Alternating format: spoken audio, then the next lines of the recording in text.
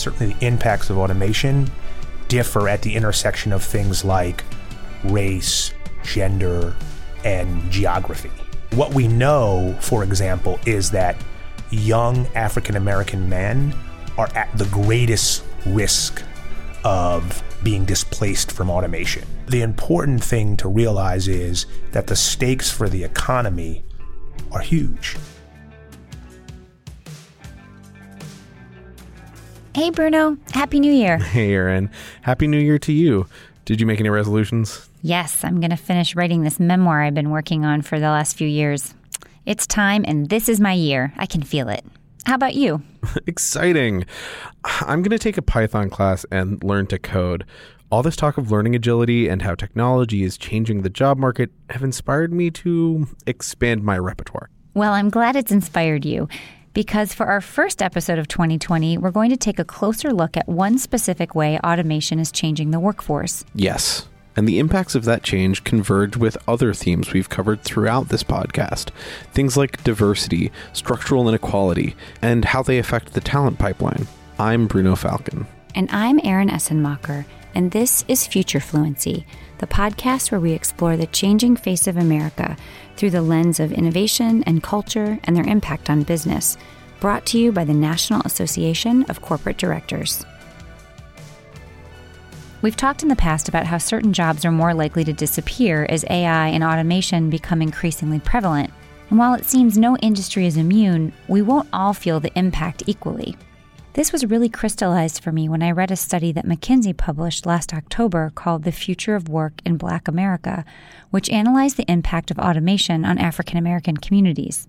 Given some of what we know about structural inequality and how it has impacted economic mobility for many people of color, it was upsetting but not surprising to learn that Black Americans are significantly overrepresented in careers that are vulnerable to automation, like food service, office support, and repetitive mechanical jobs.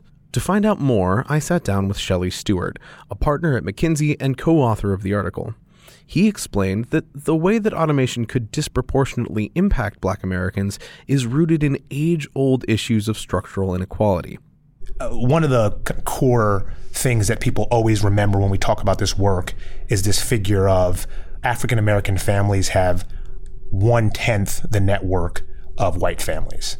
And so that's in some ways our framing problem that we're trying to then go address. You may say, well, that's where we are today. How does it look from a historical perspective? What about upward mobility? We recognize that some of the systemic issues have been addressed, and so is it getting better? And what we find actually is, a pretty depressing stat from my perspective, which is that 70% of Black children who are born middle class, by the time they're kind of in their 30s, will actually end up poorer as adults. And that's unique to African Americans. I think the most important thing to understand is that the issue is complex, and there's a set of interdependent things that occur in the life of an African American individual and family that all kind of add up to this cumulative gap. And I mean, if you think about being in some ways forced to live in certain neighborhoods, it has a knock-on effect. You end up with highly concentrated poverty, which spills over into, the types of education students are receiving. Very, very disproportionately high percentage of African Americans are in, high poverty schools, for example. I think there are other things that happen, like just the appreciation in the value of your home climbs at a slower rate because of that. The amount of disposable income to support businesses in these areas is low. So there's a big knock-on effect of that. And so we definitely see, when we look at it from a geographical perspective, if we just look at kind of representative portion of the population, African Americans are typically overrepresented in many of the slower growing parts of the country. And so it's the reverse of upward mobility, frankly. If you're an African American, you actually tend to see significantly more downward mobility. And so again, this gets back to the nature of the problem and the potential alarming trajectory from an already soft starting point. The important thing to realize is that the stakes for the economy are huge. We did some work looking at African Americans and the overall wealth gap, and we did some modeling to get a sense for the dampening effect of, frankly, African Americans lagging the rest of the country so much in terms of wealth. And we found that if African Americans could close the wealth gap over the next 10 years, that could add $1.5 trillion to GDP. That's a reoccurring value by the time we get to the 10th year. That's very, very meaningful. And the stakes are high to get this automation thing right for everyone, because if we don't, there is real risk that it has a substantial dampening effect on the overall economy. Wow, those are big numbers. And it makes clear why closing the wealth gap is not just about righting historical wrongs. It's very much about fostering a thriving, present-day economy. Exactly, which is what makes this research on the possibility that AI could exacerbate that wealth gap so concerning.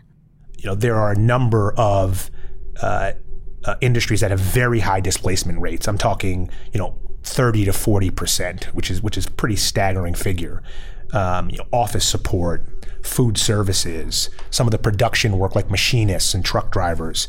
And in all of those that I mentioned, African Americans are overrepresented.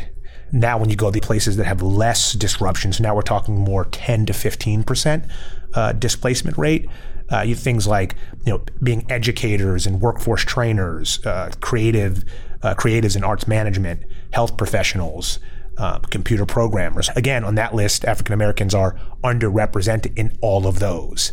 And so, if you just kind of rack and stack the starting point, if you don't do something dramatic relatively quickly, this place that we are today, which no one's happy with, will potentially be at a point that, a point of no return, is my personal opinion. Bruno, Shelley's observations about the cumulative effects of structural inequality remind me of Ashley's conversation with Richard Rothstein in our episode, The Thin Red Line. Our listeners may remember that focused on how discriminatory housing policies in the 1940s created ripple effects in education and earning potential that form the basis for much of the race-based income inequality that exists today. Right, and we can start to see how these stacking effects, as Shelley calls them, can impact the types of work which are available in these communities. And the McKinsey team dug deeper into how race, gender, and geography could collectively drive this economic displacement. Certainly the impacts of automation differ at the intersection of things like race, gender, and geography. And so the reason that we push to that level of granularity is in the spirit of trying to identify actual solutions that will work. So what we know, for example, is that young African American men are at the greatest risk of being displaced from automation. And there's a variety of reasons related to that, among them kind of educational attainment levels in that group. If you kind of focus and hone in on these points of intersection, now you're talking about an age group, a gender, a race in a specific place, you can get very granular about your solutions. What we know from other work is that young African American men are disproportionately represented in slow growing or declining geographies just by any objective measure. And so I think that that's one area. But there are, on the reverse side, there are counties that where we expect actually the opposite to be true, right? So we see a few places in Texas, Dallas and Harris County, around Houston. We see a couple places in Florida and North Carolina. There are markets where the reverse is true, where we actually expect net increases for African Americans. So there's a couple of things at play, and they're all interrelated. Some of these places are areas that, for a variety of reasons, have become attractive places to live, and so they're just they're economically outpacing other areas because people are moving there, right? More people, more spend and so on. And then with that, there are the job creation engine is just stronger there overall. because people want to live there, therefore companies locate there. And then the third thing is it's the types of industries, right? The composition of industry makeup is one of the most important factors here. So you'd imagine any place that has a bit of a technology hub to it, or life sciences and healthcare, industries that we know are well positioned for growth.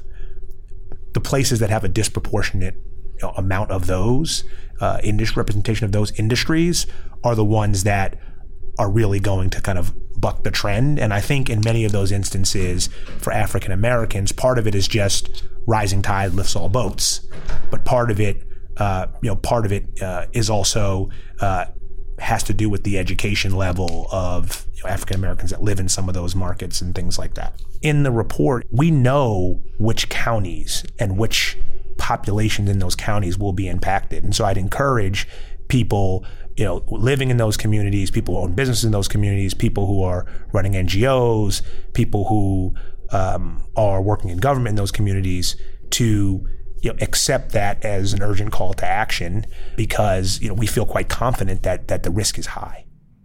Bruno, we see in this research some of the themes reflected in our other recent episodes, the ways that automation, if not implemented thoughtfully, can have big downside impacts that reverberate across the whole economy. But there's some good news. The McKinsey team isolated some tangible solutions that can help companies across the country, and specifically in Black communities, look more like those outlier counties that Shelley just discussed. As we start to think about what can we do, when we start to get to the solution space, which I think is the part that folks are most excited about, I think there's a number of things that we teed up. So, for example, historically Black colleges and universities, they educate a disproportionate percentage of Black college graduates in this country. There are a number of ways to engage at these institutions, whether you do it at the college or university level, or you partner with a specific program like the engineering school or the business school. So I think there's absolutely ample opportunities for corporations, and many do, to engage with these schools with their resources, with their time, hiring people from these institutions, which has a feedback effect that may be a bit longer term, but nevertheless important. I think there's obviously a kind of philanthropic component to it as well, when people are thinking about institutions that they want to support that are focused on helping to stop some of these negative trends, and remembering that HBCUs are those types of institutions. And by the way, I think HBCUs are just one example, but I think there's a number of ways. And I think the point is that because HBCUs educate a disproportionately high percentage of African Americans, supporting those institutions to make sure that they're able to, fully live up to their potential, I think is critically important. Supporting, additional associate programs, 2-year degrees and certificate programs as well, where you're building hard skills of the future, and really making sure that there's robust accessibility to those types of programs is another example. I think there's another piece of this, which is really if you're a local entity that's focused on this, there's some skill matching work that we've done that we think is highly leverageable, where you can say, you're in this field today, right? And an example would be a stock clerk. And we've mapped what the different skills are that are required for a stock clerk. That's a high displacement role. There's another role called a team assembler, which is essentially someone who works in a production team to put together a product, and that person is basically interchangeable at each stage of that product assembly. That has a much lower displacement rate. But what we actually found was that the skills required for both match pretty well. That's pretty granular, and we can be pretty specific then about, okay, for the folks who are stock clerks, how do we start to transition people to other jobs where they can leverage, they may need some additional training, to be clear, but they can leverage those foundational skills. So I think that's one example. So because we look at this at a very granular geographical level, we can also deploy in these towns, in these counties, where African Americans will be disproportionately hurt by this because of the underlying dynamics of the economy, right? The types of jobs there and the industries are more susceptible. Therefore, we can be active about getting into those places before it's too late. That's one. And then I think there's also a number of NGOs that have a long and storied and rich history of serving these communities, whether it's the Urban League or the NAACP, who are focused on this and doing that work. How do we support those organizations to get increased leverage and have more impact with their mandate that they have today? Many of these solutions focus on an important process that we've come back to again and again as we've discussed the future of work: reskilling. The same thing that's driving you to learn Python this year. Exactly. Here's Shelley again. Automation and a lot of the coming technology around leveraging big data and the internet, by the way, that still takes workers. It still takes workers and people with deep knowledge. So it's not like, hey, I'm going to do this automation transformation and then it's just hands off the wheel. So you do still need people that are knowledgeable about the way your business operates to operate in the framework of this new world. And so the companies that don't do the reskilling will certainly fall behind because they won't be able to capitalize on the benefits of automation. And I think about the way just the improvements that we see on the way we think about analytics in my business and other businesses. I mean, we are so far beyond today than we were even 10 years ago, where we're going from working in Excel, building fairly simplistic models and running simplistic regressions, to hiring data scientists and data engineers who can raise that analytical bar to a whole nother level and get to a whole nother level of insight. And so we have to be reskilling across the board if we're going to take advantage of the benefits of this new technology. If you have a bunch of workers running around, the ones that remain, that don't understand the core technologies that we're working with, I think that will be a pretty bad scenario.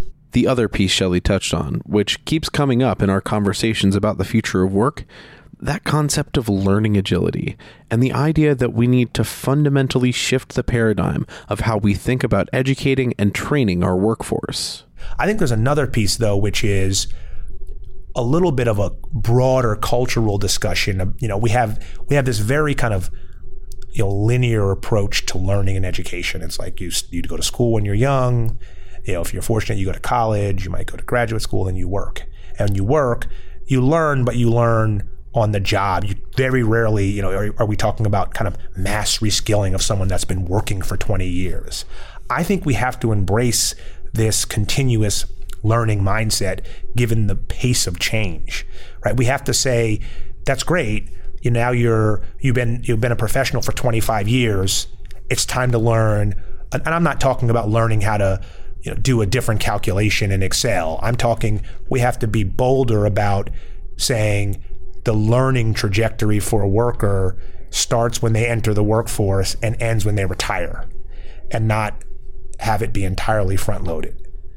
And I think we have to, this is not about, one module a year training that you do to check a box. I'm talking about actual reskilling around the areas that are going to be the most meaningful to driving businesses forward in the future.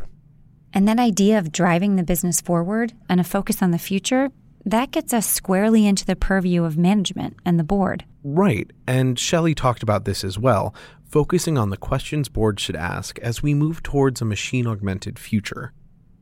I don't think there's inherently anything bad about technological advance and productivity improvement. Productivity improvement is one of the things that fuels economic growth. Right? It's very simple. But we have to not pretend that the impacts on people's lives are not going to be substantial, and we need to proactively, and by that I mean private, public, and social sector, work to create innovative solutions and create new sectors and new roles that pop up as a result of innovation and automation. You're starting to see more and more executives and CEOs have exactly this conversation for a variety of reasons. And so I think it starts with having a perspective on what is the impact of it, like actually having the facts, and then being open to saying, here's a set of efficiencies that I actually need to do to thrive, to be the best that I can be. I need to embrace the latest technology. Now that I accept that, what is the impact that I expect that to have? And the good news is that because, we and others have done extensive work on this, we can tell you what that is, right? We can look at the makeup of your, the information's out there. You can look at the makeup of a company, understand the technologies that are on the horizon, and get a pretty good estimate of the roles and the order of magnitude of disruption. And so the second, once you've accepted that you need to embrace, these improvements, then you say, and now I recognize that there will be some displacement and disruption. Now then the question becomes, am I willing to sign up? And I think the answer should be yes, to act proactively, because at the end of the day, this economy is fueled in many ways by consumption and by consumers and by folks thriving and doing well. So it's also in business's interest to be proactive about addressing any what I'll call erosion, and certainly from the perspective of inequities, because businesses operate in some communities that look all a certain way. And you can't operate there if no one there is doing well or doing halfway decent. Bruno, as we have heard time and again in our conversations around automation and the future of work, technology is simply a tool. It's up to us humans to ensure it gets implemented in ways that foster smart, sustainable growth. Right. And Shelley shared some great examples of companies who are doing exactly that. I think it's a foregone conclusion that adopting best-in-class technology is going to happen for leading companies. And so, again, it starts with, I recognize that I'm going to do this. I acknowledge that it's going to create some disruption, and I'm willing to act. And the act is, again, along the dimension of, a few of the things that I mentioned. And you have some companies doing it. Kroger's done some interesting stuff, and JP Morgan's put some investment into reskilling. And I think we should be using and telling those stories. And I think the board plays a big role in setting that as in giving management a bit of air cover, but by reinforcing that it is important. And I think the companies that do it will be rewarded. I think being very clear-eyed about the impact at a very granular level on your workers in the community, and having a plan for how you will address some of that erosion in a way that is sustainable for the company, of course, but also that recognizes the need to support and address this massive level of disruption. So accept that it's going to happen, that you're going to embrace innovation and technology, but be honest about the potential impact on employees and on communities, and be prepared to act. And on one hand, while the data can paint a pretty bleak picture, it also holds the keys to our salvation. Exactly. Because when data shows us where the problems are, it also shows us where to put in the work. And that can be a powerful tool for competitive, forward-facing, purpose-driven organizations. Bruno, that's why I'm so excited for our next episode. Me too. We're diving into a new series of conversations on purpose and the future of capitalism. Gen Z and millennial populations' expectations are going to shape how we need to manage and be prepared to manage the workforce. They want to work for socially responsible companies. They want a purpose. They want to understand the purpose of the organization they're associated with, and they want to identify with that. So I think the workforce, the human capital part of it that we're used to managing, is changing more drastically and faster than we think they are, and it's all for the good. That's next time on Future Fluency. For guest bios, more resources, and a link to this episode's transcript, check out the show notes or the episode page at nacdonline.org/podcast. Future Fluency is produced and edited by Bruno Falcon with production support from Carrie Sheehan. Special thanks to Jeanette Woods. Our theme song was composed by Kyle Oppenheimer. Future Fluency is a production of the National Association of Corporate Directors. For more information on NACD or to become a member, please visit nacdonline.org.